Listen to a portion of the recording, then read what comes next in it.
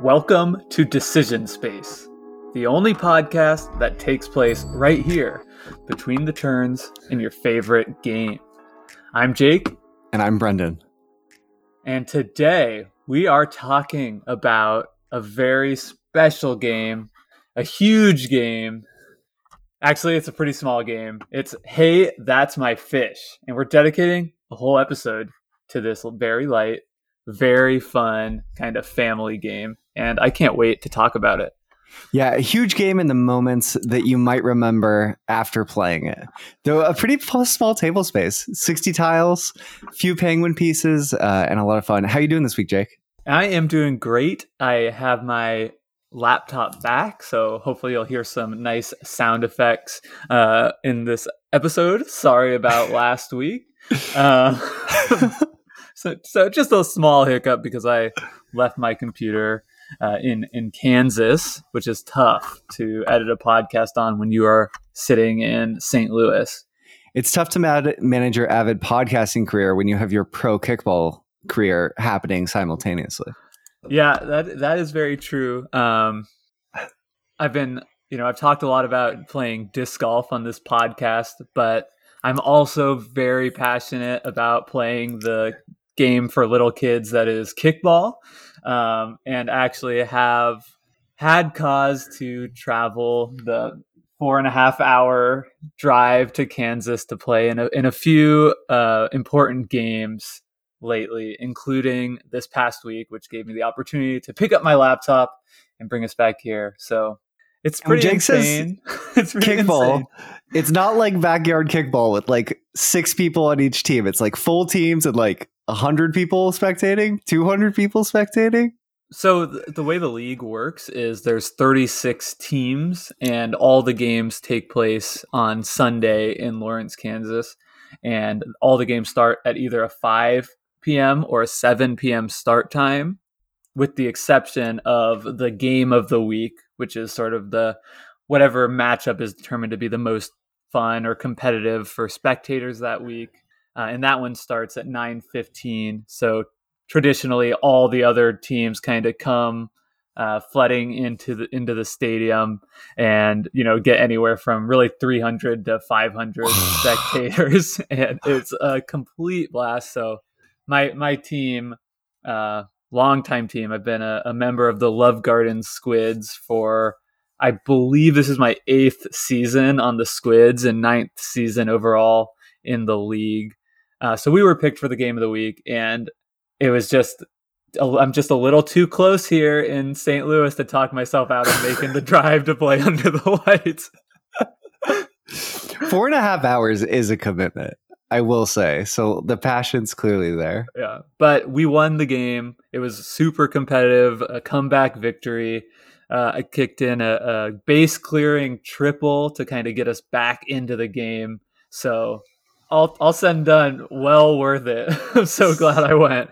So amazing. I'm also just so impressed. We were talking a little bit before the show about your base clearing triple, and the fact that you were able to, off like an on the ground kick to shortstop, convert into a triple. That's like such an exciting moment. I feel like, Jake, this is a topic we could just go on and on about because we clearly love talking about sports here. But I'm curious, for any listeners out there, if you'd be interested in hearing a sports episode, let us know that the appetite is there. You don't just want the metaphors constantly dripping through the seams of every show. You want an entire show dedicated. I think we're definitely going to do that, whether listeners like it or not. And I'm actually in the back of my head, I know there in the near future, it's very likely that you will be missing in action for a few episodes. And one of the episodes I'm planning to do then will be maybe even a mini series of Gateway Sports episodes. So, people talk a lot about Gateway board games in the hobby.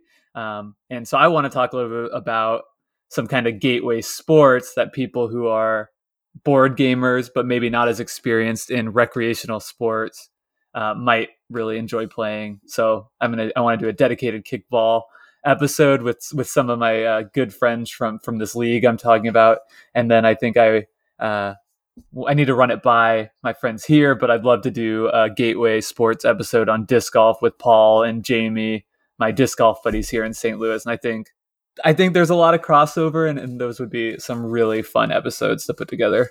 Yeah, games are games. With That's right. Interesting decisions. I can't wait. And even though you heard it here first, folks, Jake is benching me.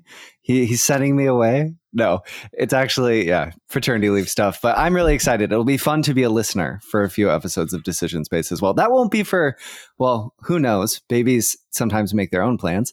But that won't be for at least a couple months still. So a hearty handful of episodes to dive into first. With that initial banter, people are here because they want to hear about, hey, that's my fish. Last thing, well, just for our pre-planners out there, you're already well aware, but next week will be a What We Talk About episode. I don't think we have a topic ironed out yet. Maybe we'll do sports. Maybe we'll do something else, but those are always super fun. So look forward to that. And now, without further ado, Brendan, let's get into our ratings and slogans for Hey, That's My Fish. Hey, That's My Fish is a highly interactive romp that plays out in just a handful of minutes.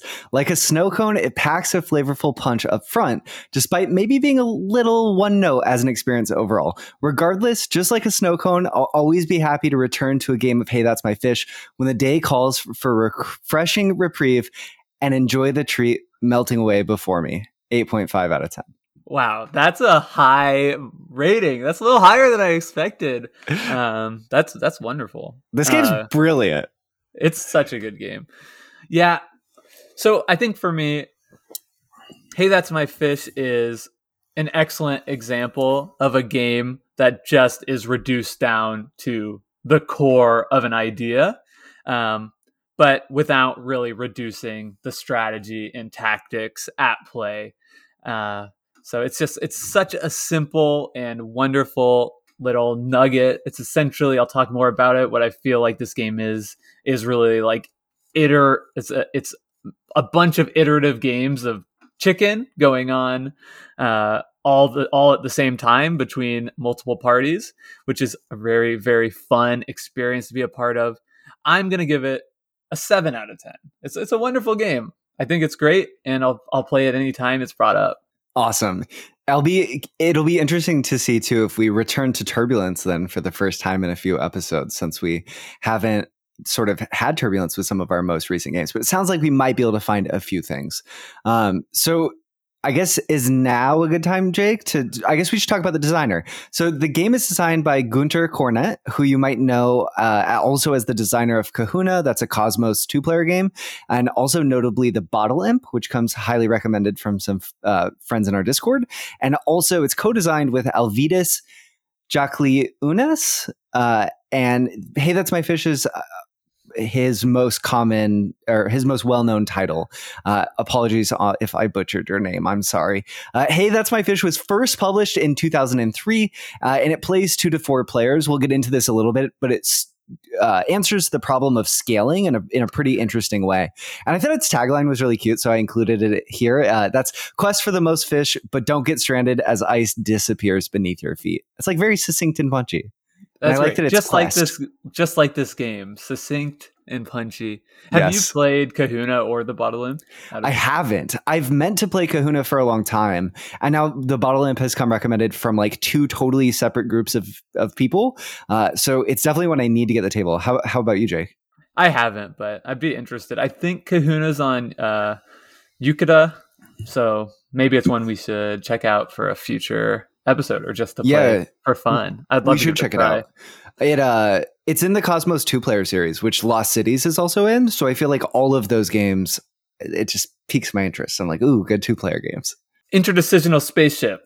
We're going to need you to play the audio for Hey, That's My Fish rules overview. Beep, boop, boop, boop.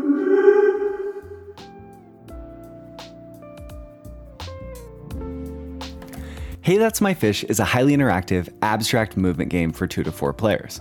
In Hey, That's My Fish, players compete to collect the most fish from ice floats represented by hexagonal tiles showing 1, 2, or 3 fish on them.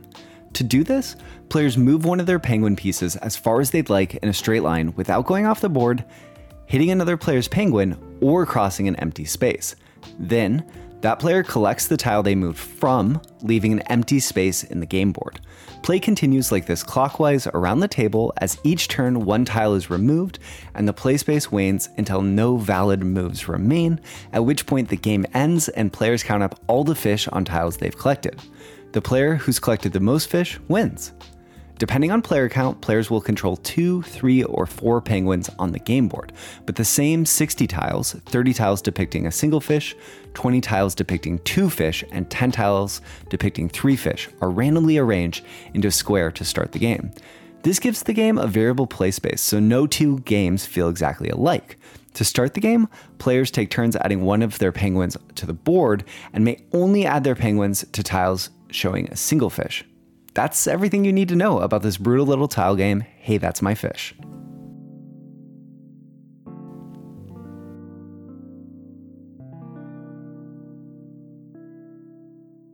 Thank you, Brendan, for that wonderful rules overview for Hey, That's My Fish. Hopefully that gives people a good idea of how to play this very simple game. And let's jump right in. We're here in our spaceship. We're looking around. Let's explore the character and characterize the decision space for this light game. Type, waning, period, end of discussion. It's literally a game built on the concept of waning. As every turn, you are removing one tile from the play space. And interestingly, I think we'll get into this too, Jake, but you're removing one tile, but by placing your penguin on another tile, you're removing another tile from the potential spaces your opponents can occupy, which I think is also very interesting and sort of a... you don't take it off the board, you're going to claim it, but that sort of like delayed claiming of the fish, you're really every turn sort of, you've permanently removed the one you leave and you're permanently removing the one you move to. You just aren't pulling it off the board yet. And that's an interesting sort of first level heuristic that as a player you have to get over. The feel, the penguin on the box, there's this, the cover, at least the Fantasy Flight Games cover, has a penguin in the background just like clutching his flippers, wings, and looking towards the sky like cursing. And that's the feel of the game most of the time. Like, oh my gosh, you scoundrel, those are my fish. Yeah, we talked a little bit about this beforehand, but the name of the game is, it's pretty unique, right? Yeah. You don't get very often board games named that are literally like an exclamation of the table talk. But, you know, I had this idea that perhaps they had this game prototype going at a playtest session and somebody kind of called out of the table like, hey, that's my fish. And the person sitting there taking notes was like, that's the title.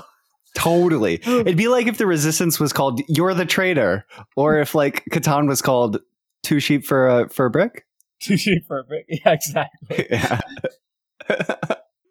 What do you think of the size of this decision? Goddamn sheep, Brian. But it just works so well. It gets you right in the headspace of like, oh, it's okay to be mean in this game. It's the point.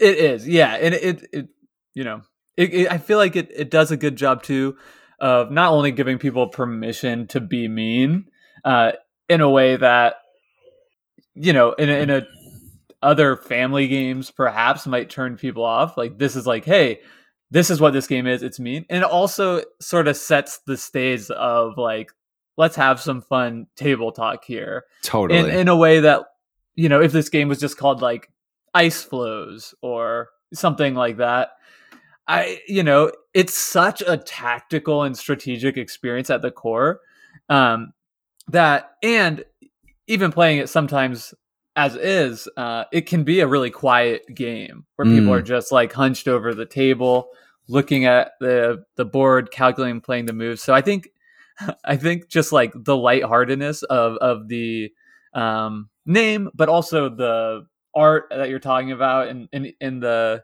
even the little tiny penguin sculpts, at least in my edition of the game, are like, which is, I think, the most recent, really small box version. The penguins are so emotive, right? Like, they're like crying out in frustration or like carrying a sack of fish or, I don't know, racing around, that it really does liven up the game in an important way, that I think does make that feel feel more like lighthearted than the game itself actually is. Yeah, and it's important to note that part of the reason why the game works is because it's so quick. The decision space wanes so quickly that it never feels that bad that you made a critical error stranding yourself on a 2-float island in the second turn of the game because people have like socked you into a corner because you'll play again, and that's great. That's like what these games kind of do. What do you think of the size of the decision space, Jake? You're making the same decision over and over. There's one decision in the game. Where do you want to move your penguins?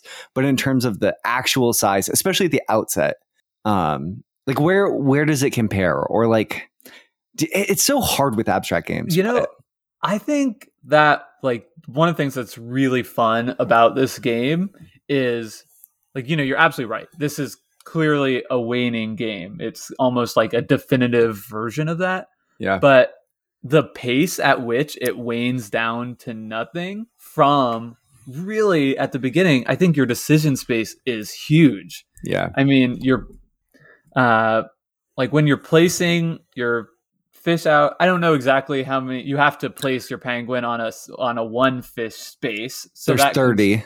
There's 30. All right. So, there's 30 different spaces, and it's really difficult to say that any of them aren't viable at the start of the game. And you also want to factor in, you know, like what your opponents might do and like where your subsequent placements might be. That is a quite big space. It might not play out as like this huge stinky thing in practice as much because even if there's a ton of viable spaces, like the difference between them might not always be super great. So players don't necessarily need to take a whole long time evaluating each and every one. You know, just some really quick heuristics can kind of get you into a good spot pretty quickly. But I do think that decision space is there, and perhaps even bigger than that initial placement. When you're taking your first turn and you've got 3 penguins on the board, which can most closely be associated with, you know, a queen in chess, right? They can go as far as you want in any direction. So you're essentially looking at this chessboard, and you've got 3 queens in the middle of it that can go anywhere. And the first move you're going to make is going to have huge repercussions that are going to just ripple throughout the whole rest of the game, that I feel like the decision space really opens up into, you know, I don't know what our number scale was, but honestly, like closer to the higher end of that than the bottom. Yeah, that's really interesting. The number scale you're talking about, when in our first handful of episodes, we tried to rate the size of decision spaces, I think on a scale of 0 to 100, which ended up not being our most useful lens. But I would agree, especially early on, the decision space feels huge in terms of viable decisions. And interestingly, the board wanes down linearly. Every turn, a tile is going to get removed, every player's turn. But the decision space, I feel like, wanes much more quickly than that in terms of the viable. You still have a lot of choices, but your actual decisions that you can choose between, right? Those viable choices that push you closer to victory, I think shrink pretty quickly. But what really intrigues me is, so the variability of the board is a key aspect of this game, I think. And I talked about it some in the rules overview, but basically no 2 boards are ever going to be exactly the same because there's the 30 single fish tiles, the 22 fish tiles, and the 10 3-fish tiles that are randomly arranged in roughly the shape of a square.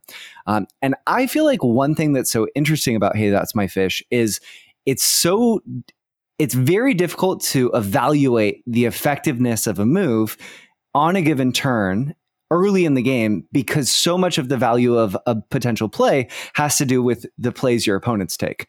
And And it's hard to tell even what an optimal move is in that instance, because your optimal moves depend on the moves your opponents take. So, and you have to sort of think, okay, especially when it's sort of maybe a third of the ice floats are gone, you're really thinking and you're trying to get inside the other player's head to some extent of, are they going to sort of move down here and try to carve out this part of the board, or are they going to move up here, and what will they do? And you very quickly end up in that sort of donkey space area, the term that we've gone back to, which I think could make a great what we talk about episode at some point.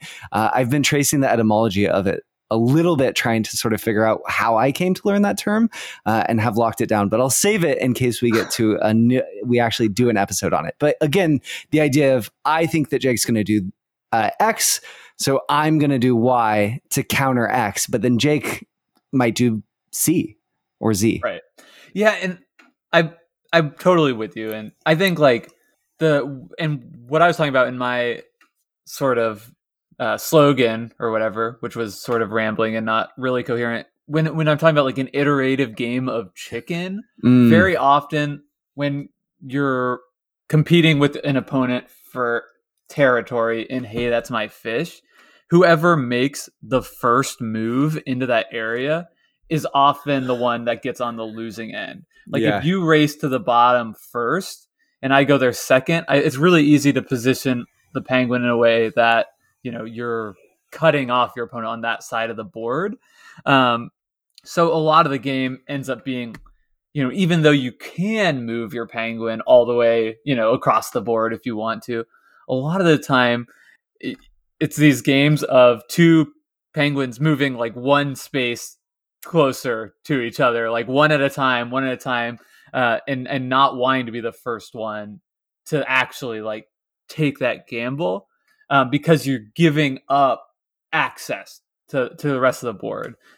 So figuring out when it's like, okay, I'm gonna put myself in a position that cuts me off because it's gonna give me, you know, the exclusive ability to collect these 3 valuable fish tiles.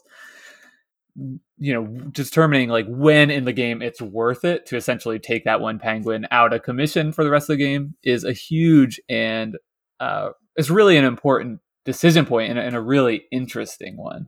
Yeah, I feel like I want to sort of touch on what you just said, Jake, because I think it's so essential to how I experience learning the game, which I first came across this game in maybe 2013 or 2014, maybe slightly later, 2014, 2015 maybe. And upon reading the rulebook and setting it up, I did the thing that I feel like most Hey, That's My Fish players do, which is like, okay, I'm going to move completely across the board on my first move. And it's going to be this game of completely sweeping moves where we're racing across the entire board. And then you sort of quickly realize that being able to be next to the ice float that you just cleared is also quite powerful, because then you have sort of this two hole gap that you're sort of holding down.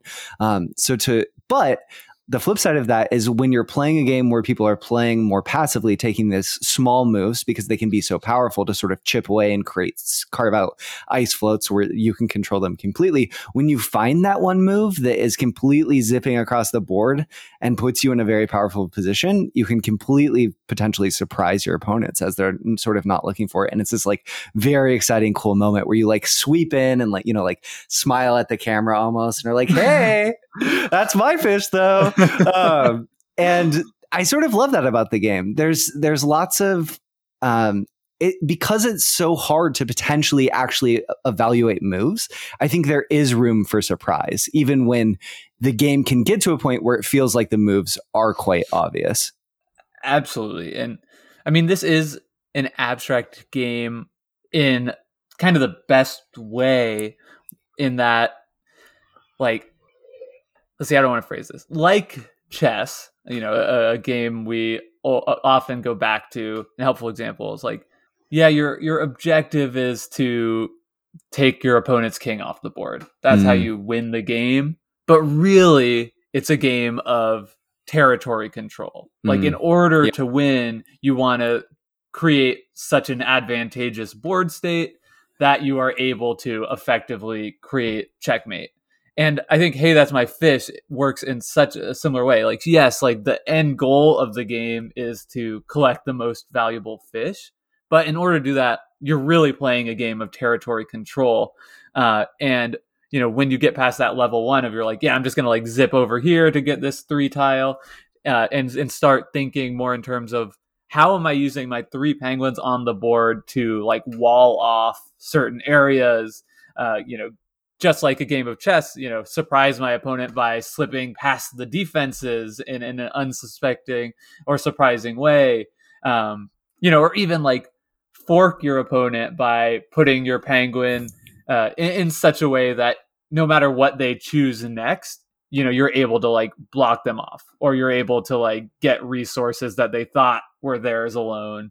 The game really opens up in a surprising way for a game that presents as, a game that takes 1 minute to learn, and has colorful, emotive penguin skulls. Yeah, this might be the first game that I feel like I was able to teach completely in the rules overview, which was very fun, and keep it under 2 minutes still. Forking is so interesting. When you have that first moment of forking another player, you're like, oh, this is good. It feels great. Like you have no decisions here, only choices. It's an excellent moment. And I think one thing that's so interesting about the chess comparison to me too, Jake, is I think playing chess and then coming to this, in chess, you sort of appreciate that your pieces can support each other. And here, right, so like not in both games, not moving a piece can be very powerful. But in chess, it's the threat of the piece being able to take another piece, preventing your opponent from moving that. But I feel like in Hey, That's My Fish, because your piece is only as powerful as the things it's claimed or the tile it's on. And the tension is really in that there's so many areas of every turn you want to move all your penguins, but you can only move one of them. And that's where the tough decision ultimately is in a lot of turns of, do I need to focus on my penguin in this upper left-hand corner who's slowly being closed off, or the penguin in the lower right-hand corner where if I don't take this turn, I might miss out on these fish, but it depends on what the third player is going to do. And that to me is one of the most interesting spaces, because you can't gain on tempo. You just take your turn, and then that was your turn, and you're going to want to move everything, and you can't. And that's where you have to figure out where to take the risks. Right. Yeah, absolutely. And your penguins can be too, can serve different roles. Like you might have one in your early placement. You're like, wow, this is a good spot. Like I have access to a lot of valuable tiles. So maybe use your next penguin placement to just block. Yeah. Right. Like even though it theoretically, at a level 1 understanding of the game, it doesn't make a lot of sense to put 2 of your penguins right next to each other on the board, because that's going to be isolating you kind of away from a majority of the time, right? You're closing off your options. But if you can, placing that penguin there, blocks another person's access to those tiles, like you're actually saving yourself, movements throughout the game, in order to cut people off that, might be well worth that kind of sacrifice of access to the rest of the board. Yeah, the ability to coordinate your penguins is such an interesting aspect of the game too. And so at 2 players, you have 4 penguins. At 3 players, you have 3 penguins. And at 4 players, you have 2 penguins, which really changes sort of the dynamic and feel of the game in a lot of ways, I think, and sort of the decision space available to you and how much you're sort of coordinating your penguins versus trying to figure out what your opponents are doing in terms of working off the moves you think they're going to make. Maybe we can sort of settle in and talk about what you just mentioned though, Jake, the initial placements of the game, because that's such like a rich decision space where whole games can almost be decided if played wrong at the outset of Hey, That's My Fish.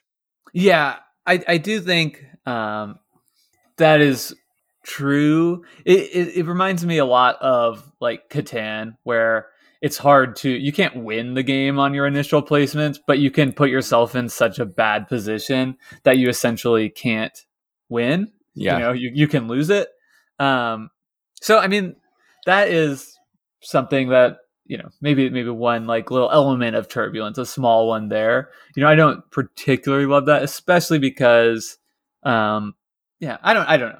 Especially because sometimes it can be like you can place in a great spot, and say you're playing in a 4-player game and then like the next three people just like surround you completely.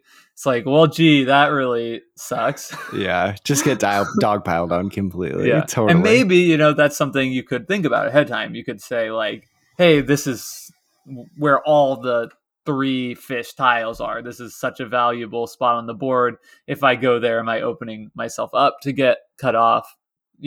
So there is theoretically like an ability to outthink, but that's pretty tough to be like, I'm going to give up this lucrative space because I think somebody else will come in and cut me off later. It's just tough. And for new players, it could be like, oh, I get this game. What a slam dunk this is. And then there's like, oh, okay, well, now I'm done. I picked this game up with a friend to play on Yucata over the weekend. And I sort of mentioned to them, I was like, the first game is going to be rough, but just commit to playing a second one because you're going to enjoy it way more. And we got maybe a third of the way through the turns and they were like, let's just start the second game. Like, I see everything I did wrong and it would be more fun to take the mistakes I've learned here already and just go to the next one. And it was. And I think it's really interesting how, Hey, That's My Fish is a game where after one play, your ability to see the decision space and to see how the game plays out just so rapidly shifts. You only need 5 turns and you're like, oh, okay, I understand.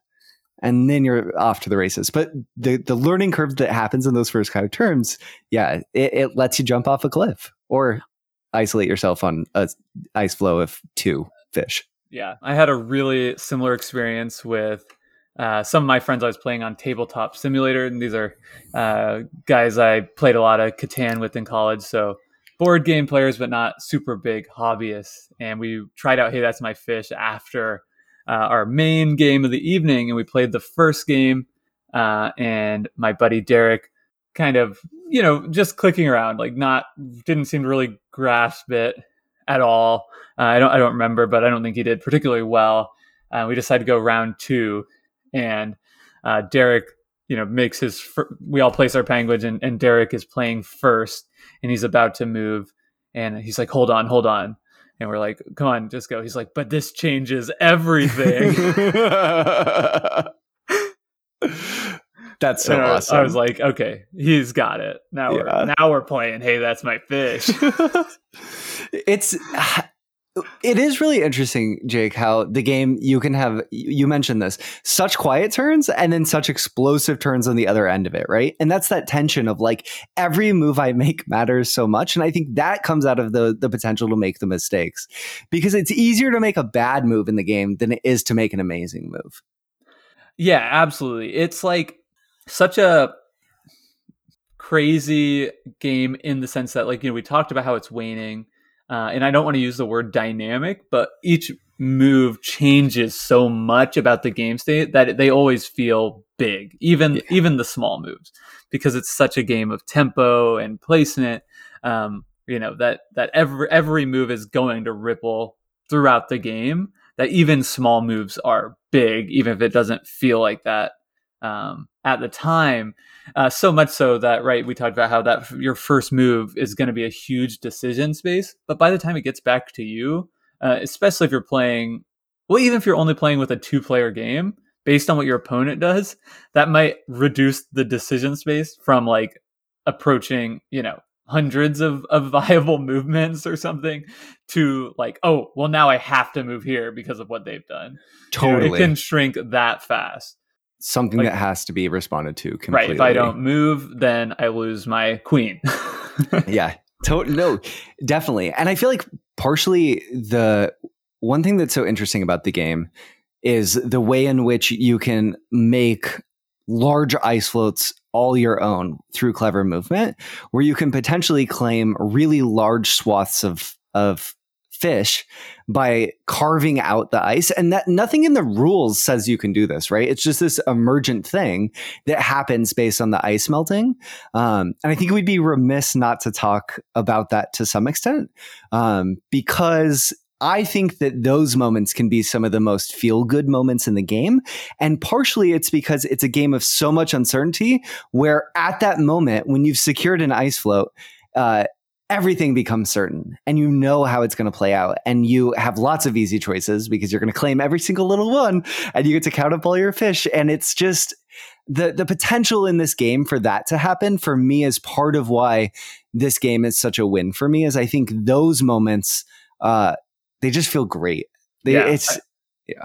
We talk about bingos a lot in games, and securing like a significant ice flow to yourself,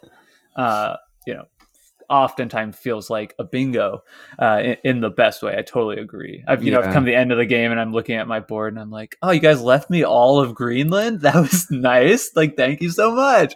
And it just feels like, and if you do that, that's going to be a win. So it just feels like such a great moment. And it also enables some of the best moments of tension in the game, because you're, flipping between, as I was talking about at the beginning, you're constantly flipping and evaluating between like claiming island, all to yourself to secure all these points. That's going to be really good, and trying to cut your opponent off, right? Yeah. So, there are times in the game where, you make a move to cut somebody off, but that might actually be opening a path for them to, make a move that's going to allow them to claim an area to their own, and sort of like deciding like, okay, when is somebody like getting cut off that's bad, and when are we just like gifting somebody a whole bunch of fish to their own, and trying to like, navigate those situations. There's a lot of tension there. Definitely. And the random placement of the board and the 3 different values of fish do so much good in creating moments like this, because I feel like early on there's this tension between, I really need to carve out space, but if I can pick up a few 3s on the way, that feels important too. There's only 10 on the board and they're 3 times as valuable as the single fish tiles. So securing at least some of those in your pursuit of carving out territory feels quite important. Though sometimes the better move is to, move to a single or a double and set up the larger ice flow if you can, or take the risk of doing that, hoping that it will play out in the way that you think it might. And I think that to me is part of the brilliance of the design, is there's not that many elements in the game. There's tiles, there's your markers, and there's the value of the fish. And that combined with the movement rules just creates so much crunch in terms of variability too, and difficulty to assess those things.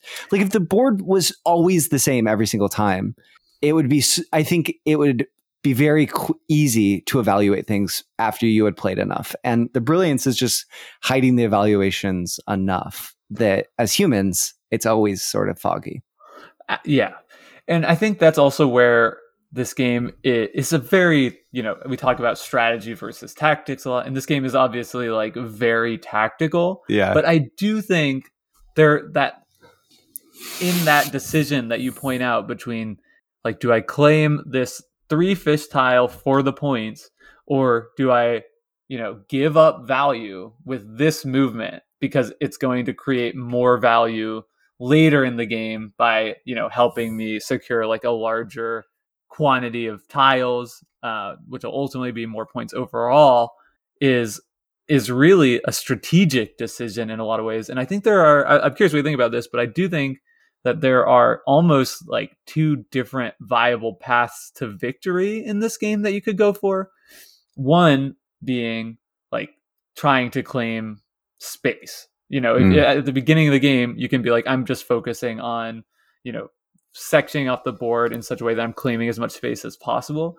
But if you do that, you might lose to somebody who's just saying like, okay, well, if you're doing that, I don't really care if you get, twice as many tiles as me, because like all the tiles I'm getting are going to be the ones worth 3 and 2, so at the end of the game, my tiles are 2.5x value of yours, even though you have twice as many tiles as me.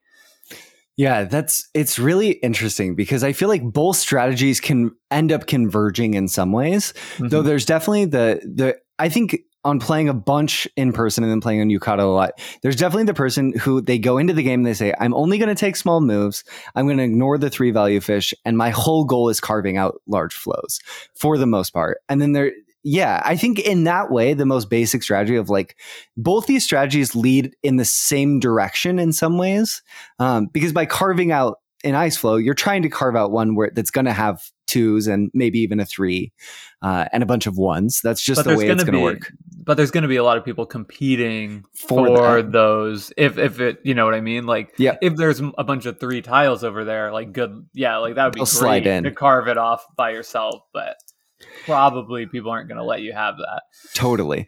And then there's because there's the other people who are going in and saying, okay, I'll just snag all the 3s and 2s I can early on, and then I'll sort out the end game. It'll become clear how to make that work. And I think, I love that about the game. I think that it's 2 strategic paths that lead ultimately to that same destination, but in an interesting way.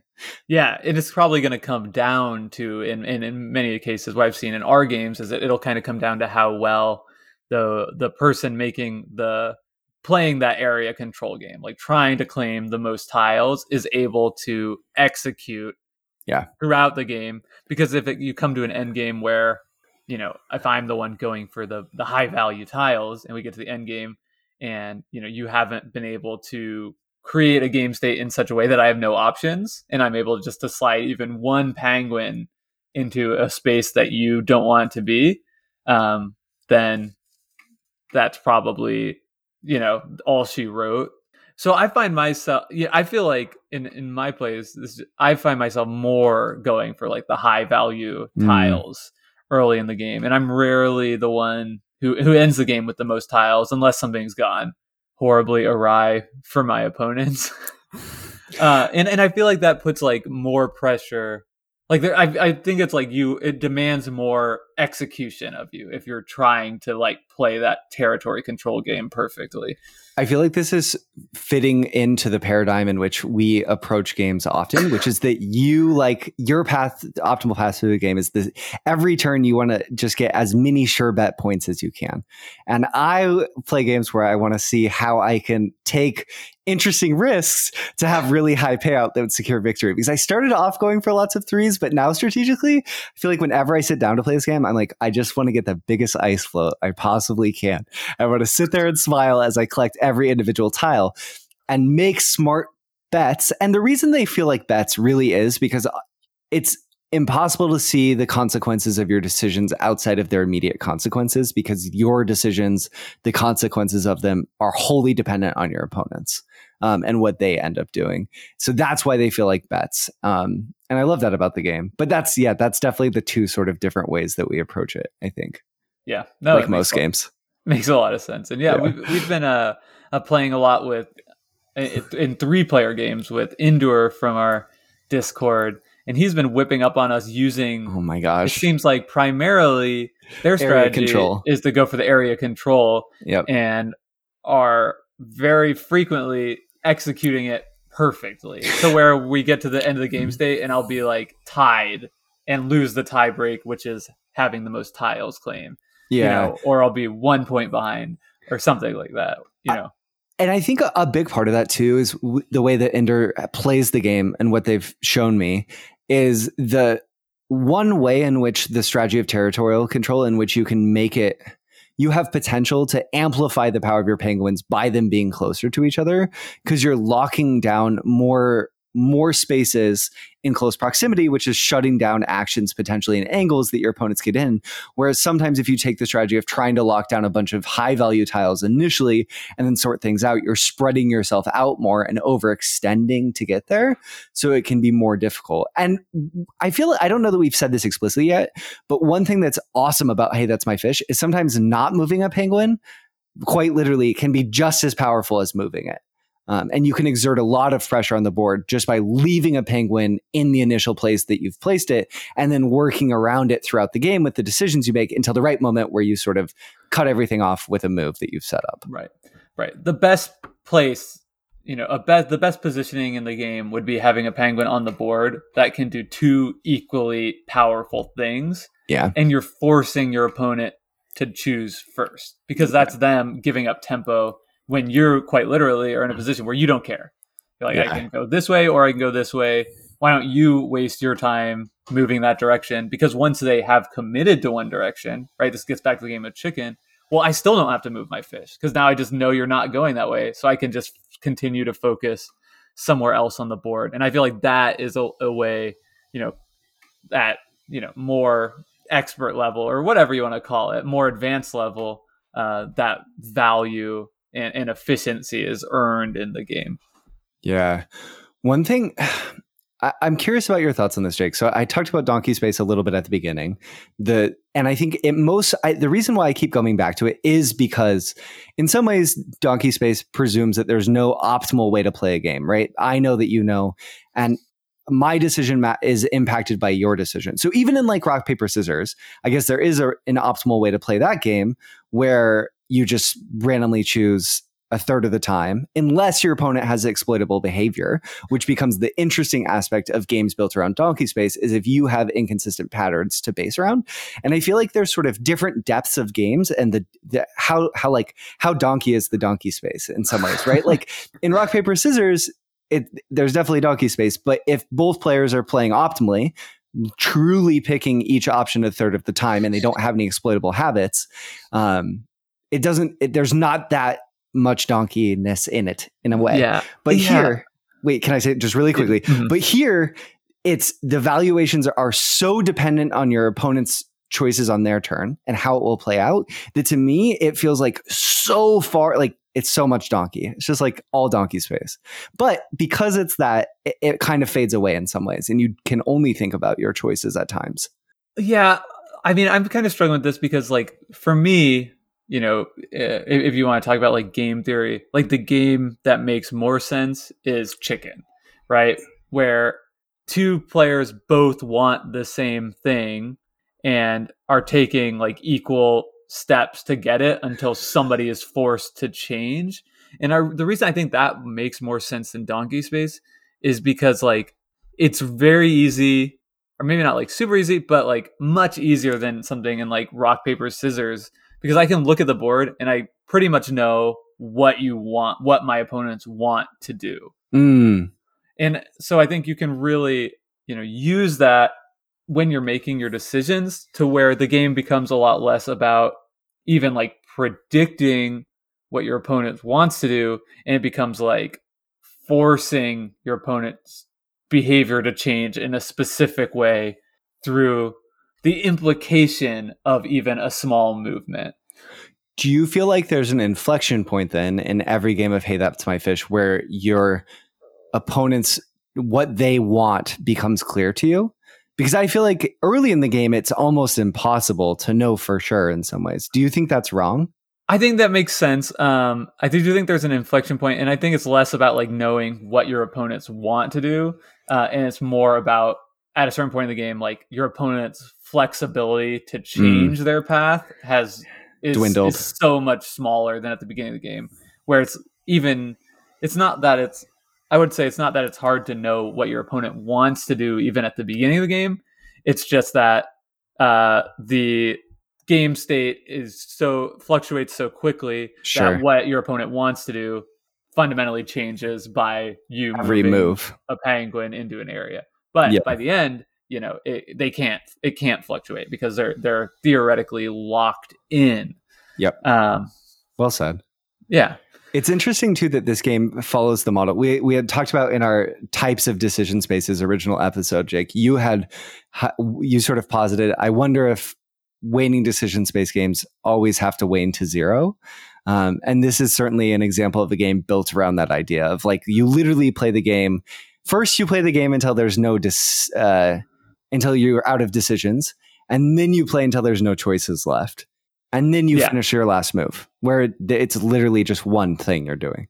It's not even an option. Right. Yeah, definitely. What is one other question I wanted to kind of bring up is like, what's your preferred player count for this game? Because I do think it feels really different at all play counts. One thing that we haven't gotten into is how political the game can potentially feel at a table. Where I'm going. Yeah. I really love playing the game at 2 players, but I also enjoy it at 3, and I think I enjoy it at a table with 4 people because I like the table talk and the dynamic. But I think online, I'm less interested in that because a lot of that aspect of the game just kind of fades away. But I really like the sort of 3 penguins, 3 players jockeying for space. And I also like the coordination that you're able to achieve when you have 4 penguins on the board in a 2-player game. How about you? I haven't played it as much at 2, but I think that's my least favorite because it loses that political aspect that just adds like such an extra layer of richness on top of this game. But a game that already feels like, so much deeper, more strategic and interesting than you would expect. Yeah. Just in the strategy and tactics. And then you're playing at a full table of 4 players, and the game even has a whole other layer on top of that of like I'm saying previously, like the game becomes as much about dictating the moves of your opponent as it does about like where you're actually going yourself. So I would say I actually like it best at 4 players because I think that's where that aspect of the game comes through the best. Where at 3, it's definitely there, but I'm just gonna hit this button because I want to do this. Oh no, I meant to click the button for turbulence and I clicked X to delete it. Oh no. It's perfect. It's turbulence in our turbulence. Yeah. So we're going to do a little bit of this is your captain speaking. We are now approaching a little bit of turbulence. Please return to your seats and buckle your safety belts. All right. Thank you, Captain. So this is our first time using a live soundboard on the podcast, so apologize for that little turbulence to the turbulence. But I did want to talk about like a couple of negative things I have about this game. And one of them is something I've noticed in a lot of our 3-player games, which I think it surprisingly becomes almost like very kingmaker-y, in that it seems like I've been presented in situations where it's like, okay, well, I literally just get to choose who wins here based on if I move my penguin into Brendan's side of the board or I move my penguin into Inder's side of the board. And different people may resolve that different ways. Like you could say like, hey, like, Brendan, you encroached on my territory. You've been screwing me over this game. So like, I don't want you to win. Or you could just say like, all right, it's my duty, in this magic circle to just play in a way that I can maximize my score, even though either way I'm getting 3rd place. And I don't think there's like a objectively right way to like answer that question. Different players will interpret that situation differently. I typically tend to just like get my best score no matter what, which can also feel bad because that's like throwing the victory to the person that cost you the win. So anyway, I don't know. Like, it does seem like between 3 relatively equally skilled people, quite often the game state does get resolved by that, which is kind of a bummer ending for what has been overall like super fun and satisfying game experiences. Yeah, I think that's really fair. And it sort of begs the question of, is it a game that could end sooner in some ways, or would it benefited from that? If the outcomes end up at that point so often, should the games not been designed around a way that it wanes to 0? And I think ultimately it's just so exciting when it works. And I think 3-player that happens more, that's been happening more for us.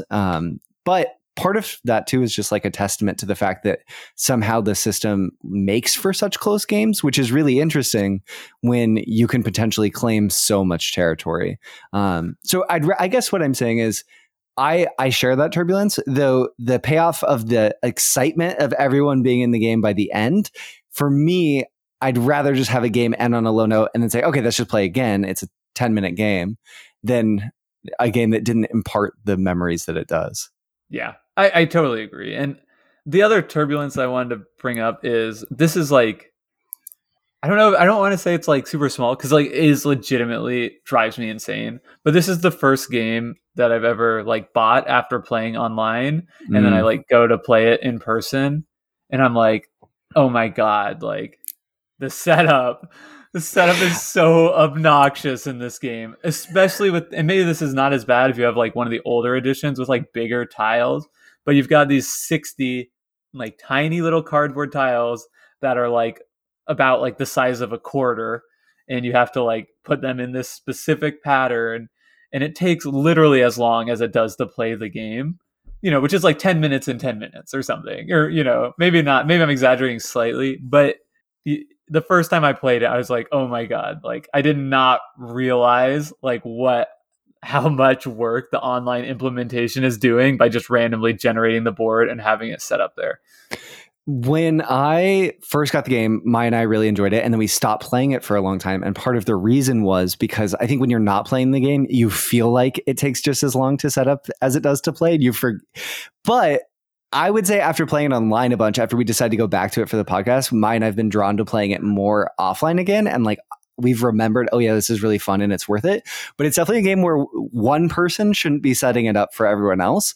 Everyone who's playing should participate in setting it up for everyone. And then it sort of takes the edge off a little bit. It takes less time, but it just feels like the setup time versus play time is like a little bit out of whack, which is like for a game that plays so short, it's going to be tougher to balance that. And it's worth it because of the variable play experience.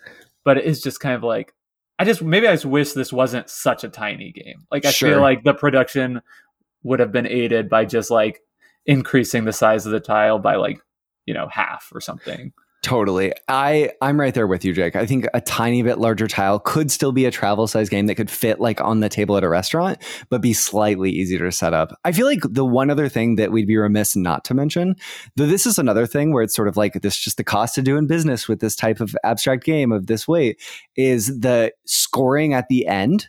Like counting up your tiles, it like takes a little bit of time. There's a little bit of math there. It doesn't bother me. But if I could see it sort of getting at players who want the last move in their games to be definitive. But I like the tension of like, okay, I'm counting. And then everyone waits. And then you sort of break the spell on the magic circle by everyone saying their value at the same time. Yeah. And I actually like it too, because you put it, you can put them face down when you claim them, right? Of course, if you're playing online, exactly how many tiles, right? How many points everybody has, and it creates a situation because of that where you can like literally, you're 5 or 6 turns in the game, and you're like, okay, well, this is over. Now we're just going through the motions because like this person has, inevitably is getting like X more points. Where if you're playing in person, you don't know that, and that actually might help to resolve some of that kingmaker issue that I've been experiencing so much playing 3 players, right? If you don't know exactly who's winning, then it might be, even if you are making a movement that's ultimately king making, the fact that everyone at the table isn't like explicitly aware that that's happening could dampen it. Because then you're making the actual like decision, like, oh, I think this person's winning, so I should go in that direction. Sure. Totally. Yeah. Very well put, Jake. I have a question for you. Okay. Maybe a closing question. What's the perfect situation for you to play this game in? Like if you, Jake, could play this game in your next play anywhere, what are the circumstances in which you would play it? So this is a game I got my physical copy of for Christmas, and it's a game I've enjoyed most playing with family and like non-gamers or light gamers. Because I just think it works so well, right? It's instantly understandable. It's like, it's literally more easier to understand and teach than checkers. And, you're up in, the biggest barrier to entry, I think, is the rules teach in so many situations. And this rules teach is like as quick as any game, period. And so I think because of that, like, that to me is like the comparative advantage for this game. Like the reason I love having it in the collection and want to keep playing it is because it has such a small rules overhead. And I think that's why, if I'm playing with a bunch of friends, I might not go to this just because I know I get the opportunity to play it in those other situations. So for me, that is like its purpose in my collection, and it does that job so well. Yeah, I think that kind of sums up I think that's a great answer as well. I will say my like future perfect setting will be like putting this game in front of like a bunch of 8-year-olds. That's like a long way off for me, but I would love to see like when my friends that do have kids and like our child, I would like to set them all up and like say, go claim fish and just watch them learn to play, because I think that would be a really fun, like it's something that you could grasp really quickly, and watching it play out, I think it would be a fun game to watch kids like learn how to play. Awesome. Well, I think that is going to do it for this week's episode of Decision Space. Thank you all so much for joining us. Brendan, it's always great talking to you. Pleasure as always. Take care, Jake. Exiting the Decision Space. Thanks for listening. Please take care and enjoy the rest of your game.